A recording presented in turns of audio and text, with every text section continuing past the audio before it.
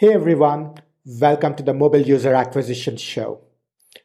In the Mobile User Acquisition Show, we talk about how to use mobile user acquisition strategies to grow your app quickly and capital efficiently. The Mobile User Acquisition Show is presented by me, Shamant Rao, mobile growth leader and founder and CEO of the mobile growth consulting firm Rocketship HQ. Each episode includes strategies, tips, and pointers from the leading edge of mobile user acquisition that you can use to unlock tremendous growth for your app in a sustainable and capital efficient manner. Our guest today is Kevin Bravo. Kevin is among the few people we know who has pulled SKAdNetwork apart to study how it works by poring over Apple's documentation and also implementing actual solutions. In our conversation today, Kevin offers a minute understanding of literally the bits and bytes of how to make use of SKAdNetwork conversion values in order to offer as much insight as possible within the very limited capabilities of iOS 14. As changes are imminent, app developers are going to have to tap into their creativity and also their past user data to be able to design solutions that are uniquely suited to the conversion value framework within their apps. I'm very excited to welcome Kevin Bravo to the Mobile User Acquisition Show. Kevin, welcome to the show. Hi, thanks. Yeah, happy to be here. Yeah, I'm thrilled to have you, Kevin, because you're among the few people that's actually thought deeply about SKAdNetwork, about how measurement will work in iOS 14.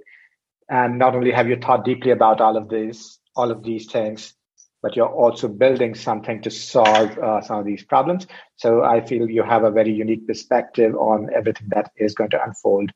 So I'm thrilled to tap into your insight today. For somebody that's looking to understand the mechanics of how SKAdNetwork works, can you explain what happens from the point a user clicks on an ad to when a user completes conversion events? Yeah, sure. Happy to give a bit of context. So basically, let's say a user sees an ad on Facebook, for example, and SKAdNetwork is configured for your app, right? So what's going to happen is the user is going to see the ad, click on it, and then they get redirected to the App Store and can decide to install the app, right? The first thing to keep in mind is, when the ad is displayed on Facebook, Facebook is actually loading the ad with a signature, right? So the ad is somehow tracked and the signature is going to follow the user during this kind of install journey, right? So when the user is going to open your app for the first time, actually the signature will still be there, accessible. You won't be able to get it yourself, but by using SKAdNetwork, you can actually tell Apple, okay, I want to attribute this user, right? And the way you do this is simply by calling a function that is called register app for ad network attribution. And so you do this and basically you tell Apple, okay, I want to attribute this user. Can you check if a signature is here? Did he click on a specific ad? Do you know where this user is from, right? If Apple can find this signed ad, so if they can get back the signature, they're going to start a 24-hour timer. And when I say they, I'm talking about on the device level, right? Because everything is happening in the device level. So if signature is available, if the user is coming from an ad, a 24 hours timer is going to be started. And after this timer, there is a second one, which is kind of tricky. We'll talk about it in a minute, I guess. But yeah, basically 2 timers. The first one, 24 hours. And the second one is a random timer from 0 to 24 hours, right? At the end of these 2 timers, what's happening is a postback is sent to the ad network. So in this case, it's Facebook. So basically, the user installed the app, let's say on Monday, a timer is randomly set, and then a second one, so the earliest you'll see the install on Facebook will be by Tuesday morning, the latest being Wednesday, for example, if you just use this score. And so if you look at what Facebook is going to get back, because they're receiving this signal, right? It's going from the device to Facebook. What they will have is basically just what we call a postback. It's just an API call with some data attached to it. So you'll get a network ID, if it's a first or a re-download, a campaign ID, an install signature, and also the source app where the ad was displayed. So in this case, it would be Facebook. You also have like some additional data for validation purposes and a conversion value that we'll talk about in a bit. The other thing to keep in mind is, so this postback that is sent from the device is only sent once per user, per install, and there is no way to tie this postback to like any specific user, right? Because there is no like timestamp on the install, there is no user ID, you can't attach anything else. It's just one signal. Facebook knows, okay, there's been one install. Definitely. And which is a very different paradigm from what we have been accustomed to prior to iOS 14, which is why this is so important to understand and internalize completely. So when you're setting up conversion values, what are some of the considerations that you suggest keeping in mind? Yeah.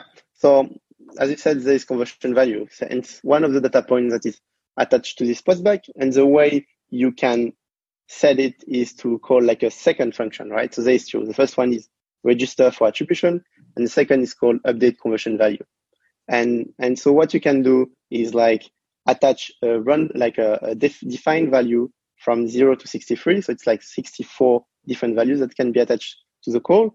And then when Facebook will receive the install data, they will also have this like value attached to the install, right? So I like to think about it like a signal. You can have kind of a context to the user. It's like answering the question, how valuable is this user to me, right? You can call the method as many times as you want. The way it works, it's going to like reset the timer, the first one, 24 hours one.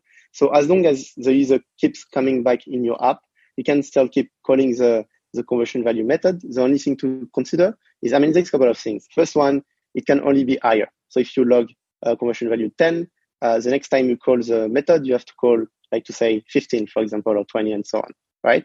So that's the first thing to keep in mind.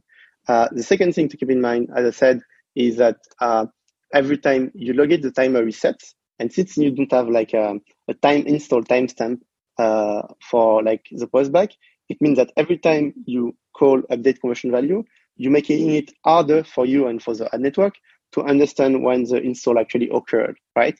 Because you kind of delaying the moment where the postback is going to be sent. So saying that you can like conversion value is still enough, like you can do different things. First one is you can attach like an event, like finish onboarding, or like maybe create different combination, and we can talk about this in a bit.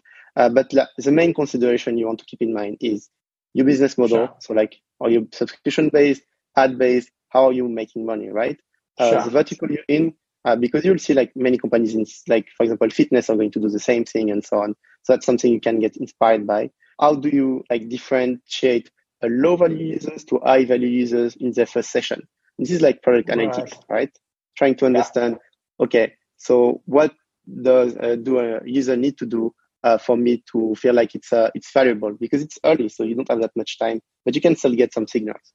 Yeah. And then like just one more thing I will say is like, how were you historically optimizing your ads campaigns, right? Because I don't think you can just switch and keep the same system, but maybe you can learn from the past the way you were doing it, so you can, build up a new model for this new solution. I think there are two things you said that jumped out at me. A, the longer you wait, the harder it is to attribute it to the install timestamp. So you really want to look at the first session and say, what signal can I find that tells me this is a high value user, this is not a high value user? Yeah, I think it's challenging because some apps will just say, well, my signal is if you come back the next day, right? So if you take games, for example, like second day retention will already be like a big signal for them in some cases. So that's also the challenge, is like, it's not only about events, but also like the kind of time they spend in the app that can also be a signal you want to use. Yeah. Right. And there can be very many approaches to setting up these conversion values. So can you tell us about what some of the possible approaches or models are to picking conversion values? And also tell us how an app developer should be thinking about picking a model. Yeah.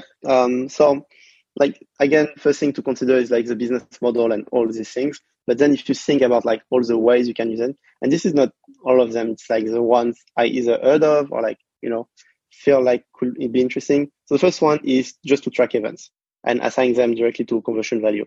So let's say sign up is 10, started trial is 20, subscribe is going to be 30, and so on. That's one way to do it. Mm-hmm. The other one you can do is, and or again, keep in mind that the conversion value, you only get one. So it's the last one you send. So it has to be like kind of incremental, right? Sign up will always have to be the earliest one. So like the lowest value, where subscribe, which is the highest signal, should be the highest value. Another way you can do this is you can say, okay, I'm going to kind of bucket the LTV for the first couple of days and put it as a conversion value.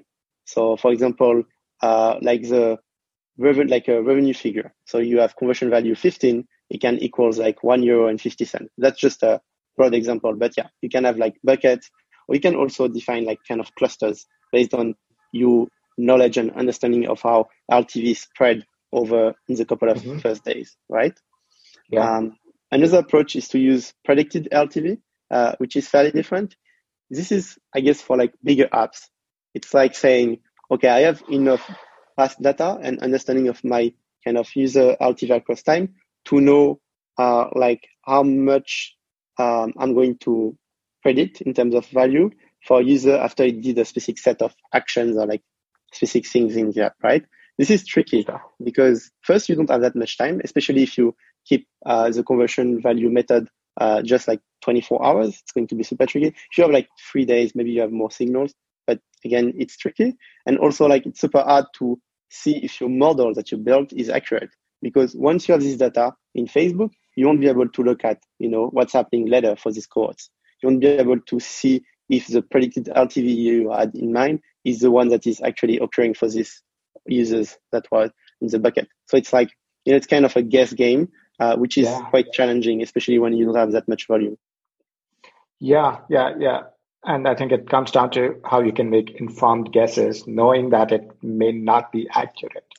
I think there's like two more I will want to talk about. I think that are as well interesting.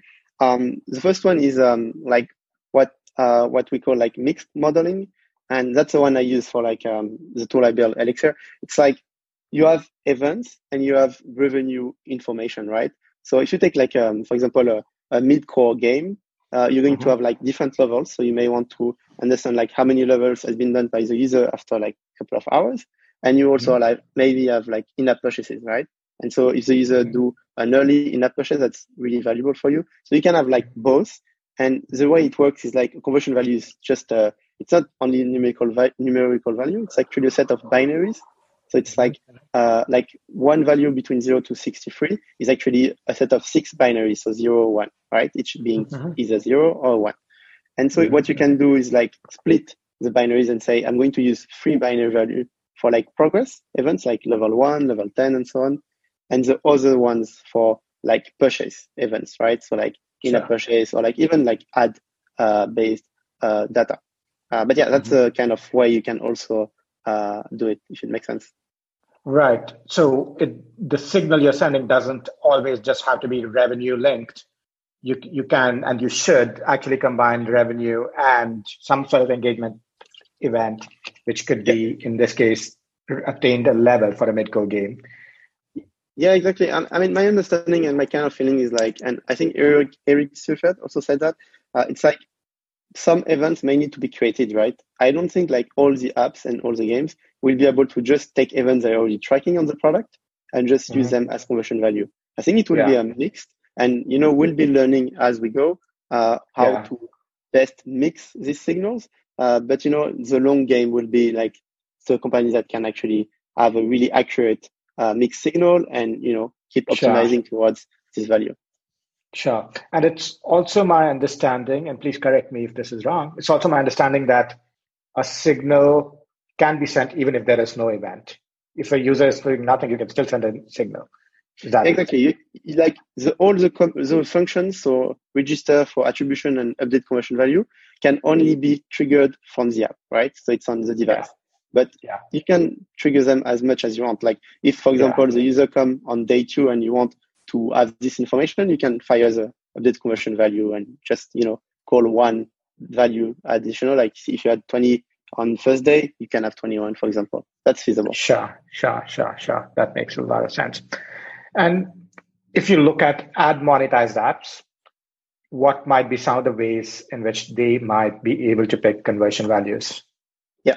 So I saw like a spreadsheet from Ruby Games. And they had this kind of super interesting idea. I think it makes sense. I don't know like how hard it will be to integrate for like any games, but basically what they were doing is like they said, okay, so our game is ad based, like we have different kind of monetization touch points. So you have banners, interstitial, rewarded videos, and then also in-app purchases if you have like, a mixed model. In this case, what they were doing is they were like defining a weight for each like touch point. So like a banner will be maybe worth 0.2, an interstitial will be like maybe like 1.5 and so on. And then they kind of count how many touch points the user had for each, right? So like if he saw like, I don't know, 20 banners and 10 interstitial, then they have this kind of weight and they calculate the overall value. And then it goes into like buckets of kind of predict LTV. And then, they have the conversion value. So it's quite complex, but when you think about it, it's just a matter of like, okay, so how much is worth each touch point? And then I do just a calculation with this stuff. That's one way to put it, I guess. Yeah. So you're basically looking at high value placements, which could be rewarded video or interstitials, and the lower value ones, which could be banners. You assign in conversion values. You're also saying, look, maybe 10 banner views or 20 rewarded video views equals X number of conversion values. Yeah, it's similar. The only difference is like you don't assign them directly to conversion value. You just, have kind of a bucket. It's like a score, right? So you count the number of touch points, you have a score, and then you have a maximum score that is 64 that you define based on past behavior, and a minimum that is like 0. And then you just define the conversion value based on like how high is the score. Right. Depending on how many touch points they've had with how many banners, how many rewarded videos, how many interstitials. Gotcha. And as we talked about, the conversion event does not have to get fired when there is actually an event. You can basically fire it even if the user doesn't come in, user does nothing. You still have to have the user doing a session because you have to do it on the device, but like you don't have to wait for the user to do something else than opening the app. Okay, the user still has to open the app. Yeah. Okay, got it. One solution that has been proposed is that I've seen is to use the first couple of bits to connote the amount of time that's elapsed.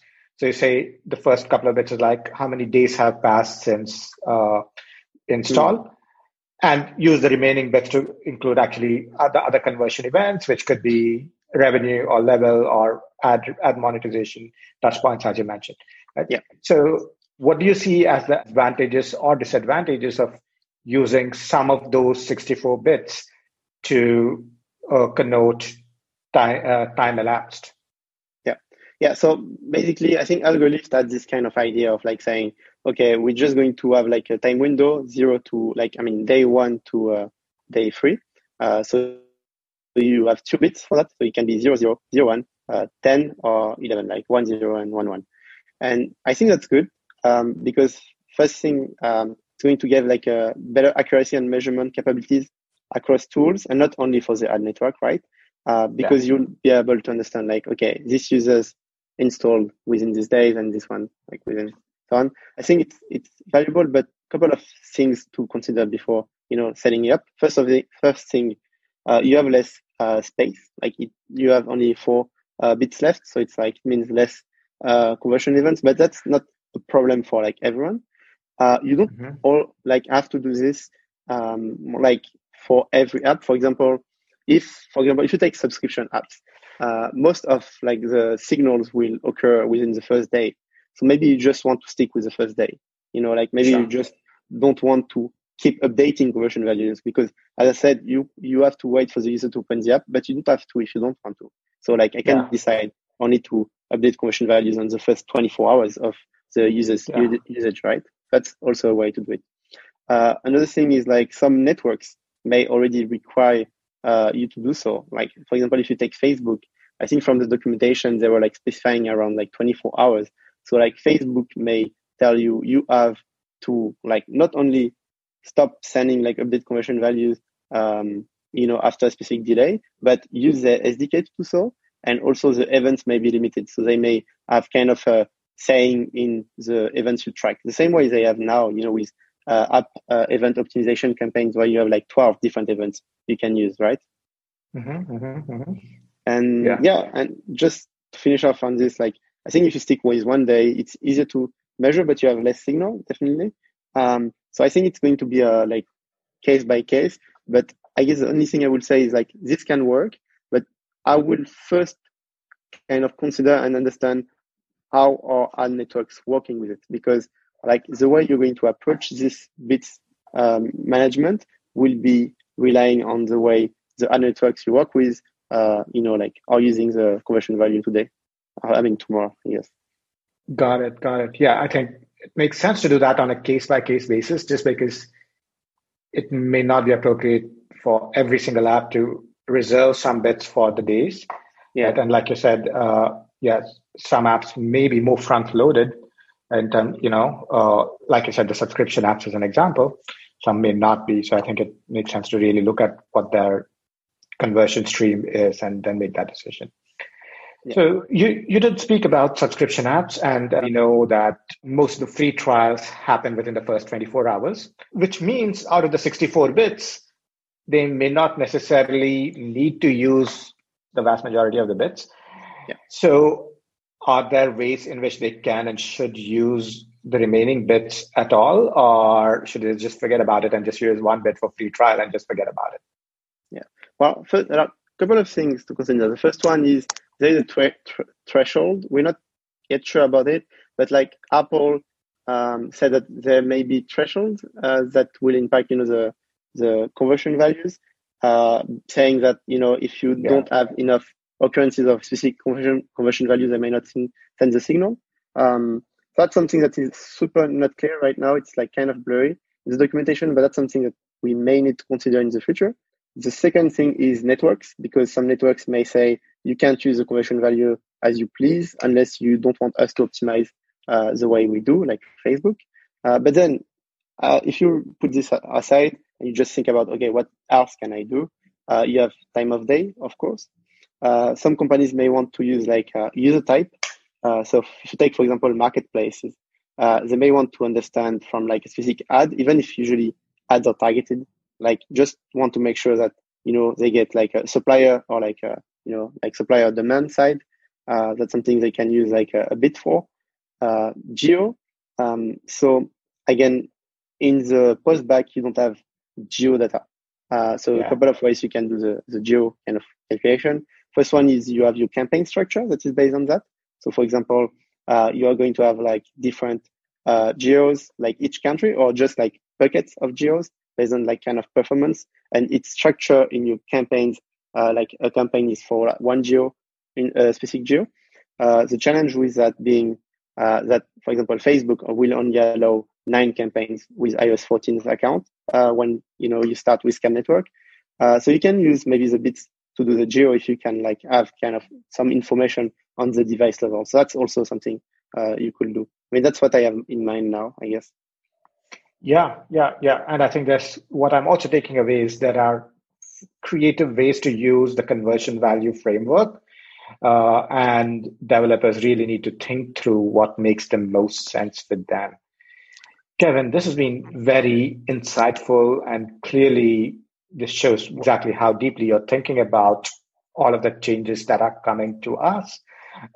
This is perhaps a good place for us to wrap. Kevin, before we do that, can you tell folks how they can find out more about you and everything you do? Yeah, sure. So yeah, Kevin Bravo. I actually run a consultancy agency for apps and games, mobile apps and games, called Second Portion. So we work on activation, retention, monetization, and so on. And yeah, you can find more about me on LinkedIn or like our website. Excellent. And you're also building a tool for iOS 14? Yeah, exactly. So like actually it's an open source tool to like handle conversion values. It's for apps that don't have an MMP, so a mobile measurement partner, or that want to take care of the conversion value management themselves. It's called Elixir, and there's nothing like about it in terms of like our website. It's kind of a work in progress, but the code is free, open source, so you can give it a look on GitHub if needed. Excellent. We will link your GitHub, and of course, we'll link to Second Portion and everything you do in the show notes as well. Kevin, thank you so much for being on the Mobile User Acquisition Show. We're excited to put this out into the world very soon. Cool. Thanks a lot. I really appreciate it. Thank you for listening to the Mobile User Acquisition Show. If any of this was helpful or instructive, I would love for you to leave us a review or rating on iTunes, Stitcher, Overcast, or wherever you get your podcast fix. This podcast takes a ton of time, effort, and love to produce, and I deeply value every review and every piece of feedback that you share. Thank you for listening, and I will look forward to sharing our next episode soon.